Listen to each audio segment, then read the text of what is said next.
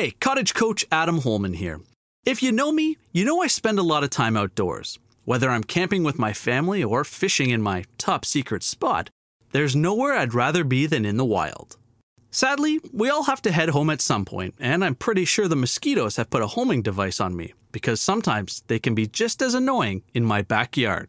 So, when I'm in the city, I use the off-backyard mosquito lamp.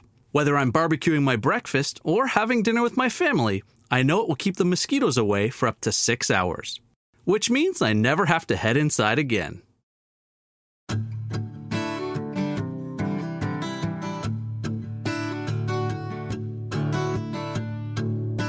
Hi, I'm Michelle Kelly, Editor-in-Chief of Cottage Life magazine. In this episode, we explore race and the cottage experience, decode owl calls, and reflect on the power of tradition. This is the Cottage Life podcast, where every day is the weekend.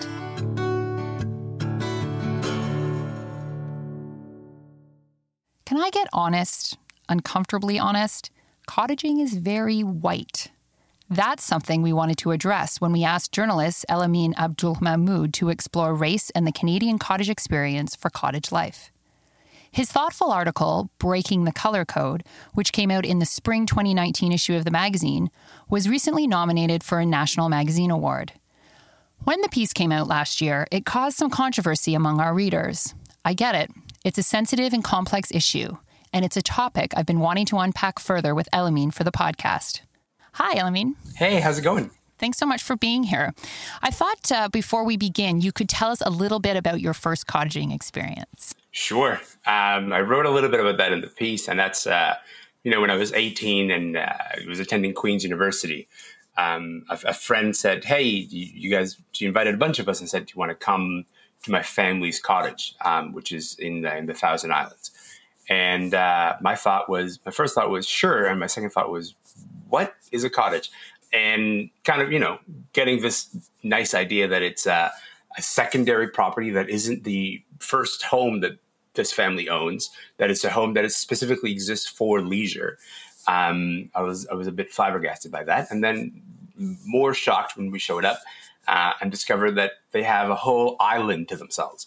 Now, since then, I've learned that, not all cottages are separate, specific islands that someone owns. But it was still foreign to me, this idea that you would have a specific place where you go to relax that is just like a second home that isn't the initial place that you live in.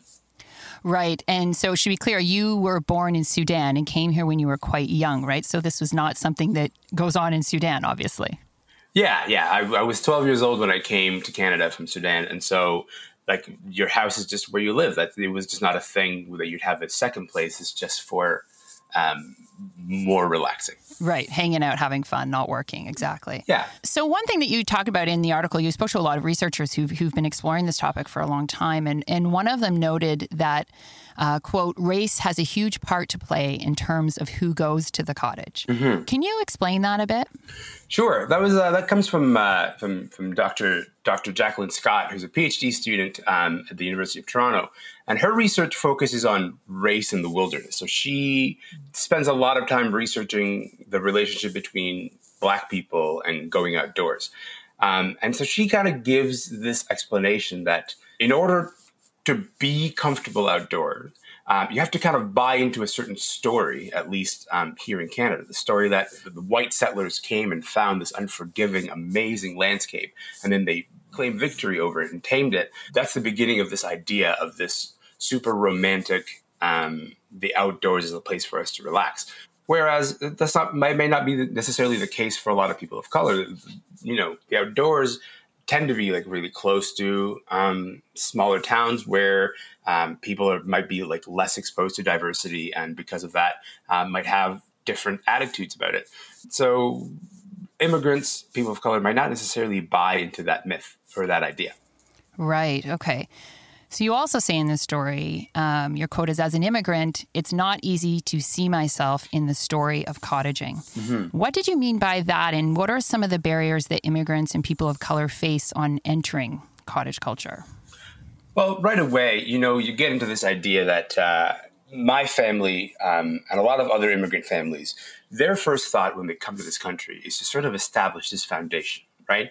One of the people that I spoke to is Nadia, who does own a cottage. And she talked about how her family went through quite a bit of hardship and moved a few times in order to get to Canada. So when they got here, they weren't necessarily thinking about leisure. For them, a victory is simply laying down a foundation of stability, maybe buying a home, making sure their kids get a decent education.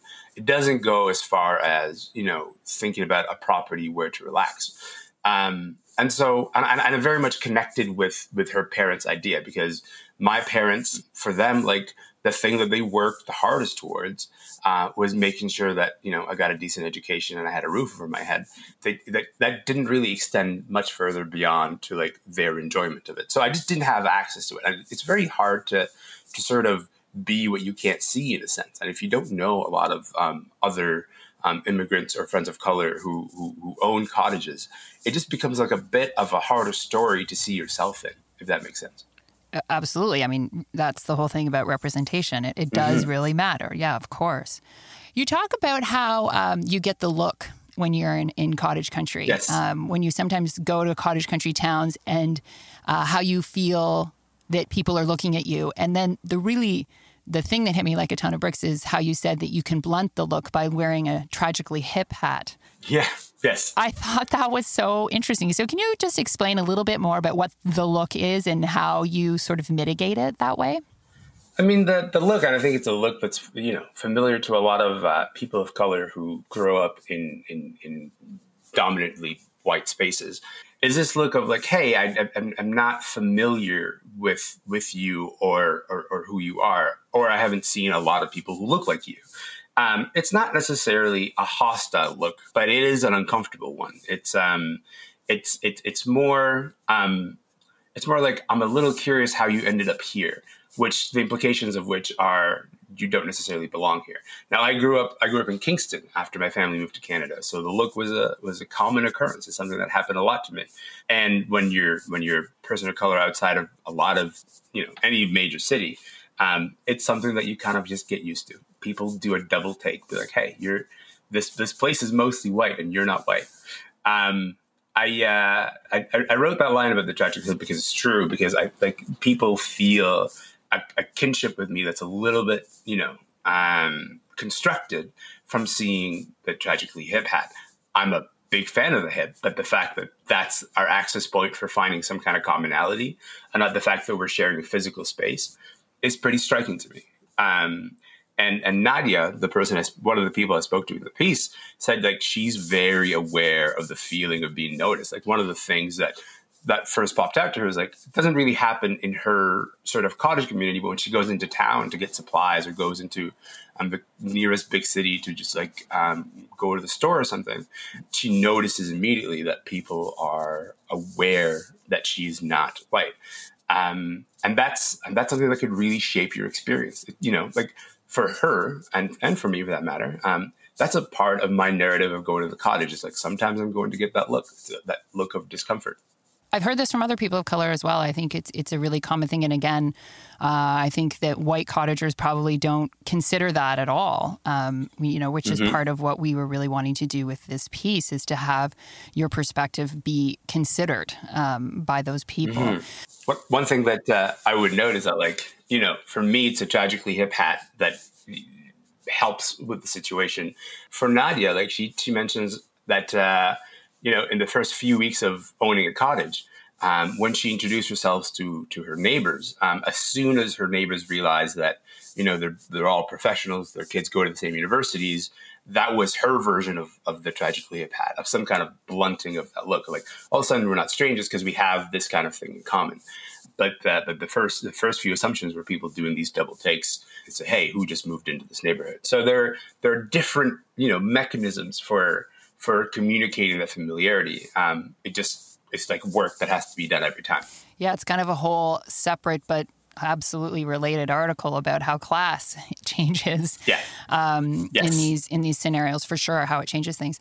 I wanted to talk a little bit about Prish Jain, who is someone that we've known through the magazine for quite a while. He's an architect based in Toronto, and he has a family cottage up in Haliburton. And I first spoke to him about a story on his cottage, actually, and he was telling me something that, again, really struck me. He's from India. His family is from India. And he built this cottage with his brothers, and they have a very large family, and they all use the space together. And he said how it was interesting to him that there were not more people of color and more immigrants in cottage country because the lifestyle of cottaging is very multi-generational. And that is very common in India. You live with your parents, you live with your siblings, all through life. And how that's, in fact, what cottaging is, too. And I found that really interesting. Yeah, that was a really striking thing that Peirce said, because I didn't really have the context for what the cottage meant to him until he explained that. Like him sort of explaining the fact that they can't do the multi-generational living in the city where the spaces are much more cramped, but they can make the cottage a space that does that for them. And I think that's a really creative interpretation of what the cottage is. And two, the smile and the serenity that we talked over the phone, and the smile and the serenity that comes over him as he talks about the fact that, like 3 brothers, there's a total of 9 children, and his parents also share the space. That sounds so transformational to me that I sort of immediately began to reframe what the cottage is. That's how powerful his story was. Yeah, he's a very thoughtful and interesting guy for sure. Mm-hmm. All right, so I wanted to talk a little bit more about how our readers reacted to this story. Yes. It was surprising, and it wasn't, I suppose, to me. We anticipated there'd be a lot of discussion, and in fact, that was the reason we did it. But one thing that kept coming back, I had a really great chat with a woman in person when I met her at the Cottage Life show last spring, shortly after the article came out. And she said to me, I love your magazine. I think it's so wonderful. And I have to say, though, I read that article and I felt like you were telling me that I'm a racist. And I thought, what? That's not what we were telling you at all. We were telling you the experiences of one person and some other people that he's talked to that have thought deeply about this. So I said, well, why don't you believe him? And she said, it's not that I don't believe him. It's just that, I'm very welcoming of people of color. And it was a really interesting conversation. And I wondered, what you would have said to her in that moment. And how you would have reacted, Right. That she was saying, I felt like you called me racist. That's a really interesting framing of it, because when I think about the article, I actually try to, I'm trying to figure out a place where that feeling might have come up. Because hopefully what the article did was point out that there are things about cottaging as a construct and as an institution that create barriers for people of color. But that's not an individual problem. That's not a problem for any individual sort of, cottage owner to fix. It's a larger problem with sort of the narrative that we have about the outdoors and the narratives that we have about cottaging. But it has nothing to do with any kind of individual owner. Certainly, the idea of the look coming from other cottage owners, I would say it's everybody's job to figure out how they're reacting to people of color in their space, in that particular space. But I don't know if that means I'm accusing someone of being racist. I would say that I'm certainly inviting that person to think more thoughtfully about the space that they occupy, maybe think more thoughtfully about how they behave in cottage country versus how they do in the city, and how that's different, if it is different. But I think it's just more so just an invitation to reflect more than anything else. That is what I wish I had said to her. I mean, I think I said some version of that. To me, the thing that struck me was that when I was growing up, through the 80s and 90s, and this woman was, for sure 20 years older than me, I was really taught, to not be racist meant we don't see race. There are no differences. We're of the human race. Yeah. And I think in the broader culture since, we've sort of shifted our thinking around that. And I have for sure, because I think if you don't see the differences, then you also don't see the problems that exist that, you were just talking about, that are more systemic. Exactly. That are based on our differences. So in order to validate those problems, you have to recognize that they exist. So I think that was I think if we can get around that, with some of our readers, and that's, a lot of the conversations we've had, which has been great. I mean, I can't tell you enough how I think you really have made a difference to their thinking and done exactly what you had just said. It's an invitation to reflect, and for sure there's been reflection. So I guess I'll a little bit deeper into that. I'd say going forward, what can cottagers and not just cottagers, Canadians in general, what can they do to make our culture more accepting to immigrant communities? I think it begins with just that reflection. It's not about any kind of individual action that someone can take. It's about a general awareness of these systemic forces and also your place in them. Noticing the street that your cottage is on, and how many non-white families there are is like a good start. Just realizing that, like, and articulating that you are in a space that is dominated by more white people than non-white people is just like a helpful start, because when these things go unnoticed and unnamed, they just kind of become assumptions, and over time that becomes baked into the structure. Right. And so it just begins with noticing. And it's not it's not a racist observation to notice. It's just look around you and notice. Right. Elamine, it's just wonderful to talk to you about this and to get your perspective. And I look forward to seeing more of your work in the magazine. And thanks so much for chatting with me today. Well, thank you so much for having me on the podcast. But also, thank you so much for wanting to explore this topic in the magazine. I think when we were starting to have that conversation, my first thought was, boy, I don't know how your readership is going to react to wanting to broach the subject. So I'm just so glad that you did it. I'm so glad that you had the courage to do it. Oh, thanks. No, we're glad to. 100%.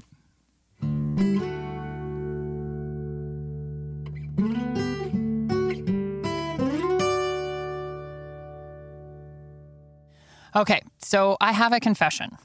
I can't recall ever seeing an owl in the wild, but I love how regal they are, and I'd love to experience one in nature. Leanne Bobechko is here with more nature sounds and to give me some tips on how I might end my wild owl drought. Hi, Leanne. Hi, Michelle. I'm really excited to talk about owls today. They're actually a perfect bird to talk about on the podcast because we're much more likely to hear one than to see one. So what have you got for us today? We've got two owls that are common across Canada, the barred owl and the great horned owl. They definitely have distinct calls, and I'm going to play them back to back for you.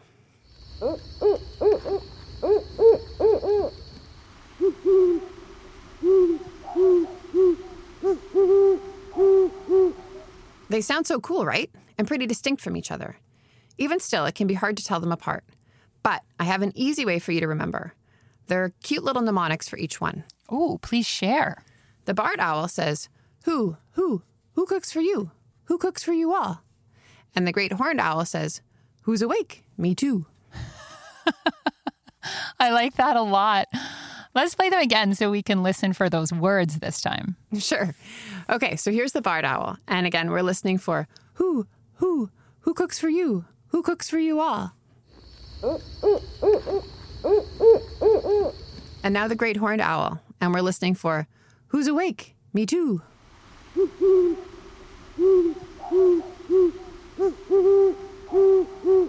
Could you make out the words that time? I actually could make out the words. So cool. I hear those words in their call, but I'm pretty sure that's not what they're actually saying. What are they saying? No, that's not what they're saying. I talked to Kathy Jones at Bird Studies Canada to find out what they are saying in owl language. She said that owls' calls are their main form of communication. They use them to display their territory, communicate with each other, and to talk to their young.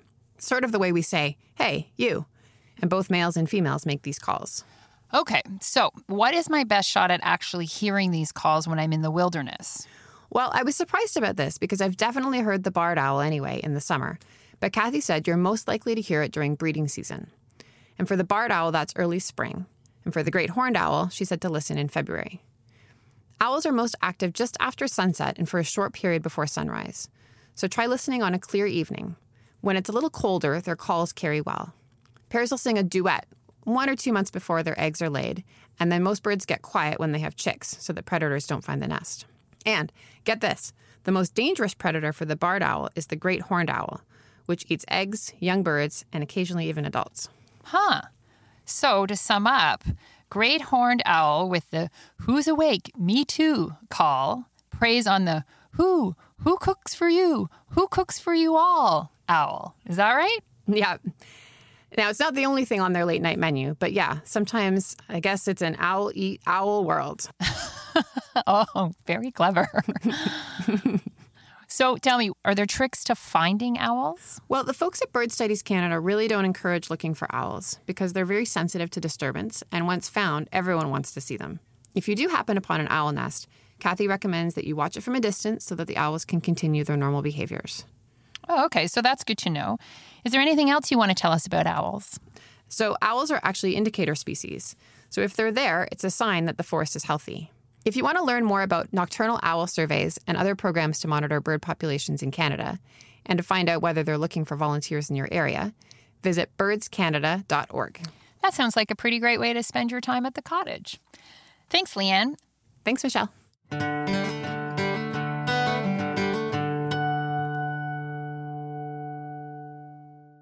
always thought birds were cool, but I wasn't out there with a pair of binoculars and a dog-eared field guide. But ever since this whole sheltering-in-place thing started, there seem to be more birds around than ever, even in the city. And I have to admit, I've become kind of obsessed with them. Spotting new birds has led to a lot of excitement on my family's morning walks. We're noticing all sorts of new birds that we've never noticed before. Goldfinches and catbirds, and my son even saw a beautiful little indigo bunting a few weeks ago. In my own quest to see one myself, I'm going to visit some local parks. It's my mission to find it before the summer comes to an end. There's just one problem. Sitting stone still in nature will make me a bullseye for mosquitoes. So I need a good bug spray to keep me happy, like off-DEET-free mosquito repellent. It works for up to 5 hours, isn't greasy or oily like some of the other repellents, and it's safe for the whole family 6 months and up. Plus, it works well over my clothes, and it's safe to use around plastics.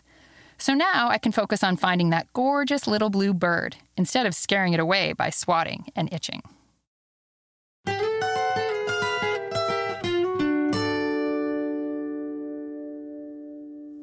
Over the 32-year history of Cottage Life magazine, we've been so lucky to have some of Canada's most distinguished writers reflect on life at the cottage. This essay by Stephen Marsh was originally published in the early summer 2017 issue of Cottage Life. On the Power of Tradition is read by Pedro Mendez. Once every summer, I climb Ha Ling Peak. The mountain looms over my mother's place in Canmore, Alberta, and climbing it is a ritual. The Rocky Mountains are too harsh for anything that might be called a cabin or a cottage elsewhere in the country, and nature is not so soft there that you may bask in it. But the purifying truth of the wilderness is closer, more difficult, and more intimate. You just have to walk up to it. The path from the house to the mountain takes you past the turquoise, grassy lakes, which are knotted against glorious limestone climbing walls in the pass from town. I always pause at the pictograph in the pass, an icon left there by an unknown people, unknown thousands of years ago. A man holding up an ochre circle. The real work of the nearly 8,000-foot climb starts soon after. The trail on the backside of the mountain is a well-maintained but steep and unforgiving series of switchbacks followed by a few hundred meters of scramble. The air thins as the mountain rises, and with it, the difficulty thickens. For decades, Ha Ling Peak was known as Chinaman's Peak. In 1998, the name was changed, for obvious reasons. Ha Ling Peak is a much better name, not just because it's less offensive, but also because it is the name of a man with a story. In 1896, the friends of a 28-year-old Chinese-Canadian cook named Ha Ling bet him $50 that he couldn't climb the mountain that now bears his name in the span of 10 hours. He did it in 5, and planted a flag at the top for proof. The guys who bet him didn't believe his story and couldn't see the flag, so the next day they all climbed the mountain together and found the flag right where Ha Ling had planted it. Soon, the editors of the Medicine Hat News heard about the feat and suggested Ha Ling Peak as the name. 19th century Canadians changed it, out of habit, to the slur. They didn't know or want to know who Ha Ling was. They knew what a Chinaman was. 10 hours is about as long as it takes me to climb the mountain. 5 would be a stretch for sure, but the climb is worth it. The view from the top is glorious. On the north side, the town. To the south, Goat Range Provincial Park. The scale of geologic time makes the preoccupations of daily business seem like what they are, mere busyness. The glory of the mountains is that the more you stand in them, the less human differences in time or in culture matter. Canada is not without the crimes that have consumed the history of other nations, but the land is our redemption. They took Halling's climb away from him twice, first because they couldn't believe it, and second because they wouldn't call the mountain by his name. But the climb was his climb, still, and everybody knew it, and eventually they gave it back to him. The way to move forward is to do just like Halling did. Keep going up and plant a flag when you get there. Anyone who can climb that mountain belongs to that mountain. I belong to Halling, and he belongs to me. The name for our connection is Canada, I suppose, but our real connection is the climb. Nature is not there to comfort us. History is not there to fill us with pride. Both truths are obvious at Halling's Mountain, with the strenuousness of the hike and the tortured history of the name. But the climb gives the view from my mother's place meaning, which is why it's worth returning to again and again. Climbing the mountain changes the view from home. You know what you are looking at from down below only after you have been to the top.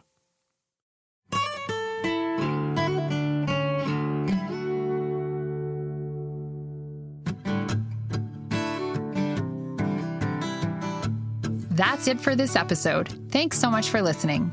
Please subscribe to the Cottage Life podcast for free wherever you get your podcasts. We'll have new episodes every Thursday throughout the summer, just in time for your drive up to the cottage. We'd love to hear from you. Post a review or email us with questions or comments at edit@cottagelife.com. And head to cottagelife.com to find out more about our magazine, our television shows, and our live events.